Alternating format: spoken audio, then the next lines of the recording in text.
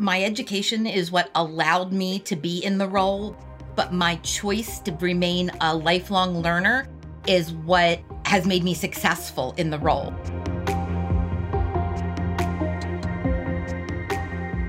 Hi, and welcome to a Life of Climb podcast. I'm Sam Reese, your host and CEO of Vistage, the world's largest CEO coaching and peer advisory organization for small and mid-sized businesses. Coming up, you'll be hearing from Heather Chandler, who runs a major packaging company whose products you've almost certainly used, although you probably didn't even know it. We'll be talking with Heather about her journey, which includes taking over the company from her mother. Plus, she has some great tips on maintaining company culture that every CEO should hear. Leading the conversation with Heather is veteran Vistage Chair Joni Noggle. Later in the episode, I'll talk with Joni about how she advises leaders who are running family businesses and the art of balancing theoretical leadership learnings with actually getting things done. Thanks for joining us for this edition of A Life of Climb podcast. Here's Heather and Joni. Hello, everyone. I'm Joni Noggle, a Master Vistage Chair. And I'm pleased to introduce and welcome Heather Chandler, president of Sealstrip Corporation. Hi, Joni. Thanks for having me. Oh, I'm so glad that you were able to join us today. Why don't we get started, Heather, and why don't you tell everyone a little bit about Sealstrip? Sealstrip is a manufacturer, and we are located about an hour outside of Philadelphia. And our mission is we make packaging easier. So we invent, design, build resealable and easy open features for packaging. And then we sell both the machinery and the tapes that make the package resealable to some of the world's largest global brands like General Mills, Kellogg's, Fresh Express, Mission, those kind of large consumer food brands. We help them make their packaging easier by making it resealable and easy to open. That's right. So my guess is that probably everybody listening to this podcast has touched your resealable tape. And I think that's pretty exciting.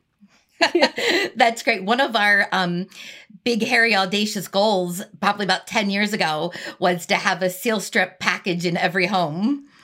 There you go. I can't believe that you haven't already achieved that. So, but what we want to share with everyone today is a little bit about your life of climb, the journey that you've been on. So why don't you tell us a little bit about your path and how you got to the chair that you currently sit in? Well, it was certainly an unexpected climb, an unexpected path. I graduated from undergraduate from Penn State, and I decided my undergraduate degree was in elementary education, which I've ended up using quite a bit, but although you wouldn't expect it. But I decided that I didn't want to be a teacher. While I was student teaching, I found out that really was not at all for me. And so I called up my mom and said, hey, I think I'm going to travel for the next 6 months, figure out what I'm going to do with my life so I'm not going to teach. And she said, well, who's going to pay your bills? And I'm like, well, you were doing it while I was in college. And she's like, okay, I'll see you at the office on Monday. And that was my very first day at Sealstrip 29 years ago. And while at Sealstrip, I at night got my MBA as well as got my law degree. And as I was doing both of those, I realized that leadership is really what I was about and what was really my calling and where I could really make a difference in the most number of people's lives, because that's really what I wanted to do, is make a big difference. And I feel like leadership in any form is really the huge opportunity and responsibility in impacting lives of not just the people that work at Sealstrip, but all of their families' lives are impacted by the decisions I make and the way our company is led.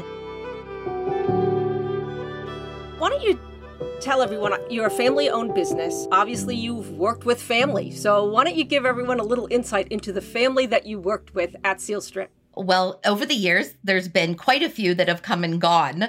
My stepfather, who passed away several years ago, he founded the company in the early 70s.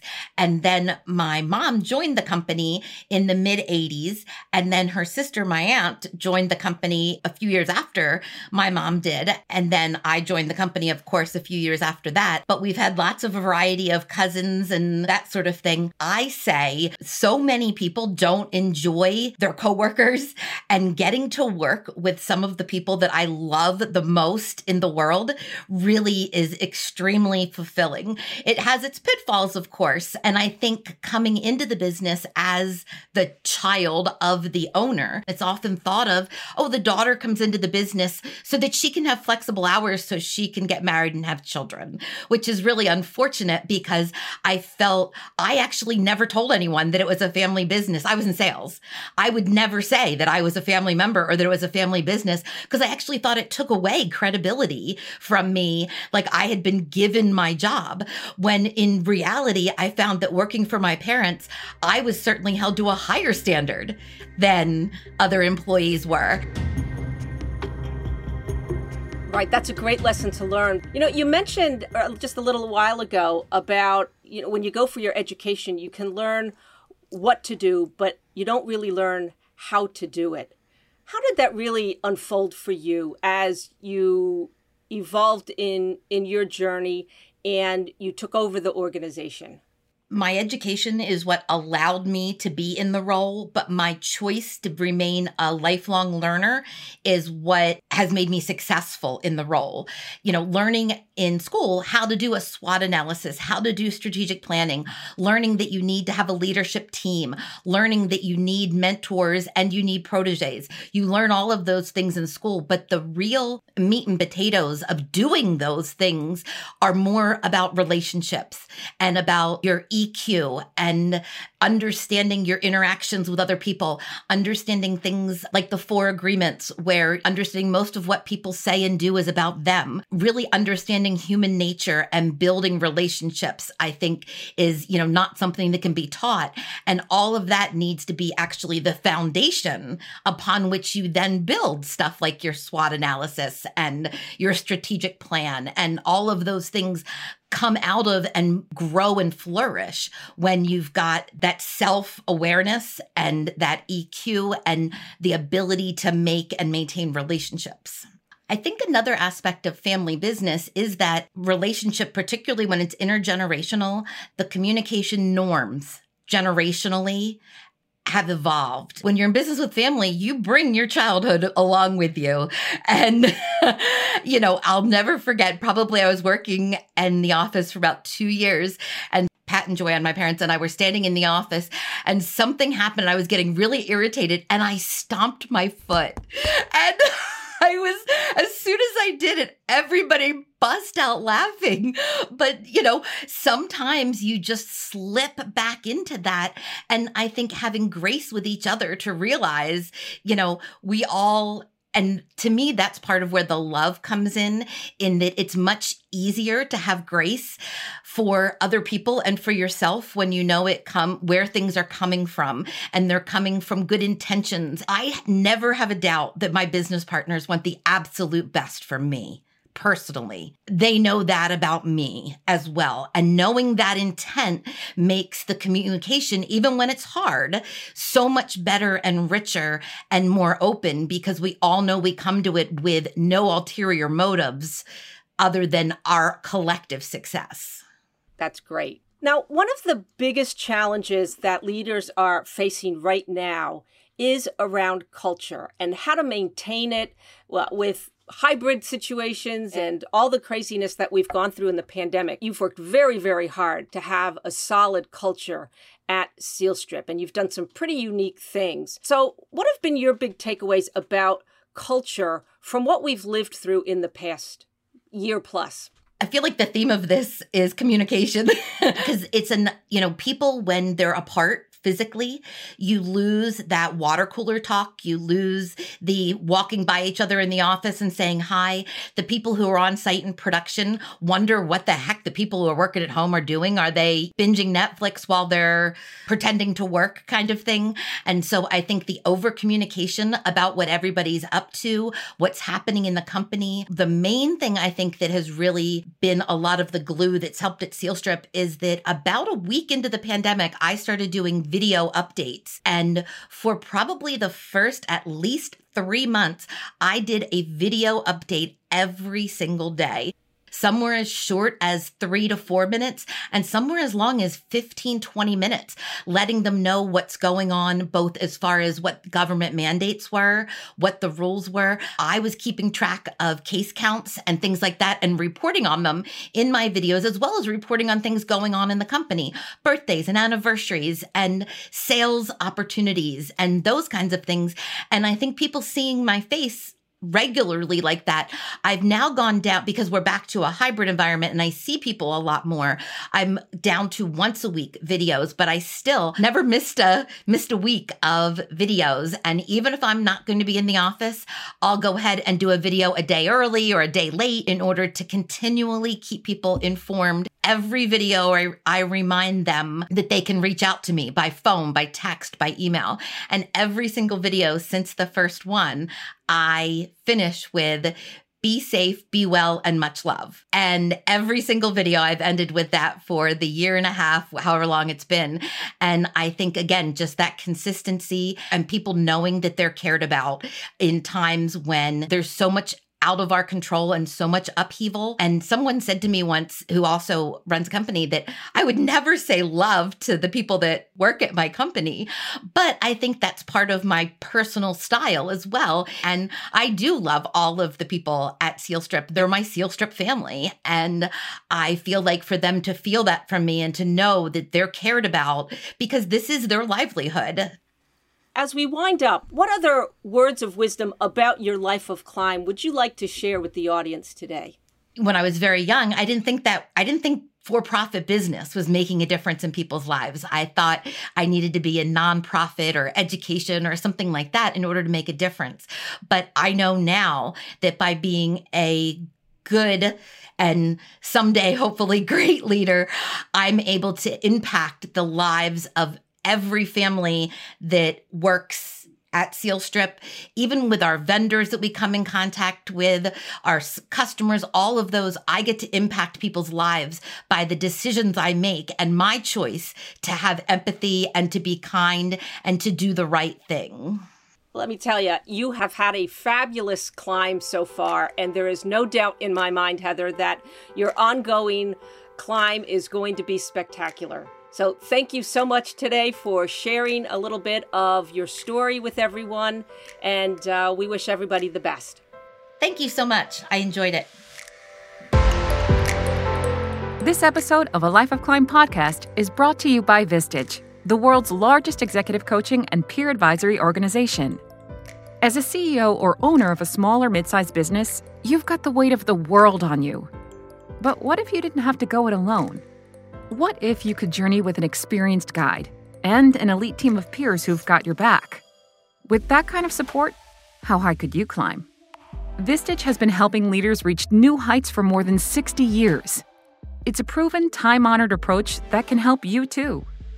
Learn more about Vistage and discover more leadership resources at Vistage.com. And now, back to our episode.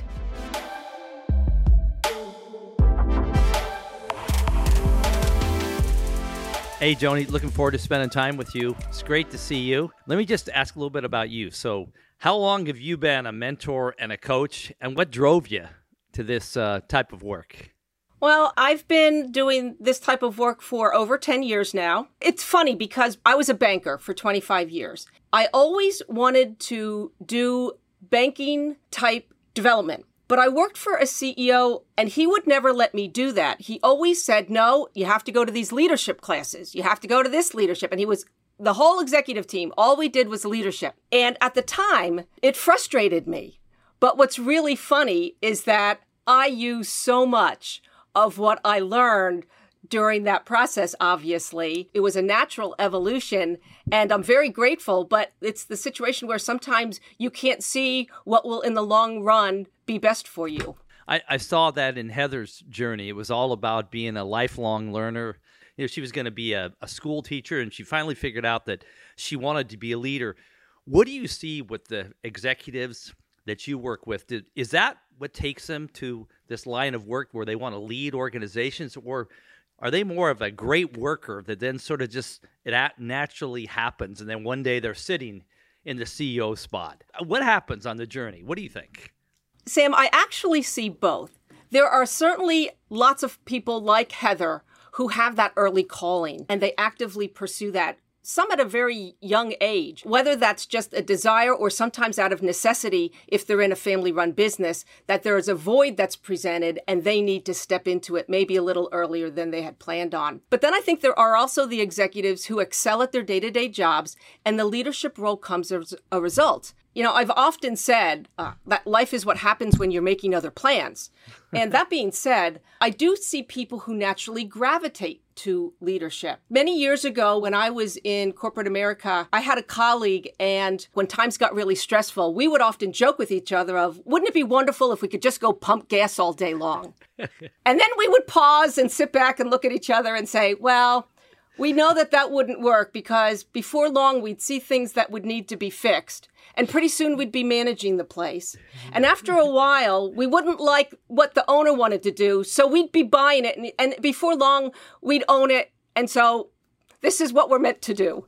One of the areas that you discussed with Heather was the difference between academic business theory and practical application. And I think she had this great line between thinking you know what to do and actually knowing how to do it. And the question I had is how you balance those developing those skills with leaders you work with, the theoretical and the practical.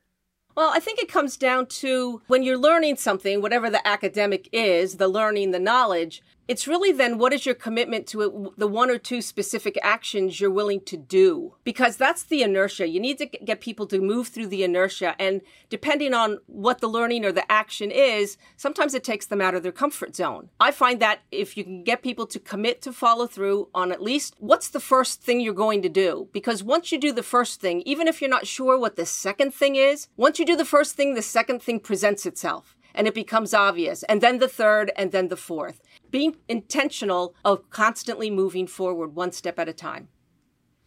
That's really interesting. Oftentimes, especially I can see young executives trying to plan everything out, and so they're frozen and they don't take action. That takes special confidence to be able to take that first step and then know you can deal with what's ahead. What do you think positions or has somebody so they feel comfortable doing that? Because I mean, there's a lot of risk in taking a step and not knowing what the next step is. What is it that you help leaders think about, or how do leaders think that allow them to be that kind of person that keeps moving forward? On one hand, they know that I'm going to be asking them when I come to visit.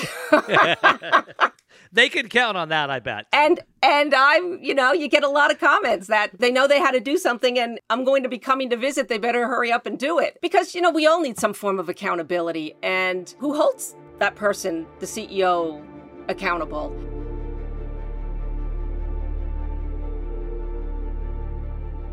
I know that you spend time not only with Heather's business, but other family businesses. What do you see when you think about some of the early counsel or insights you might give a leader taking over a legacy business? What do you see are some of the unique challenges that they have to deal with that constantly are at play here?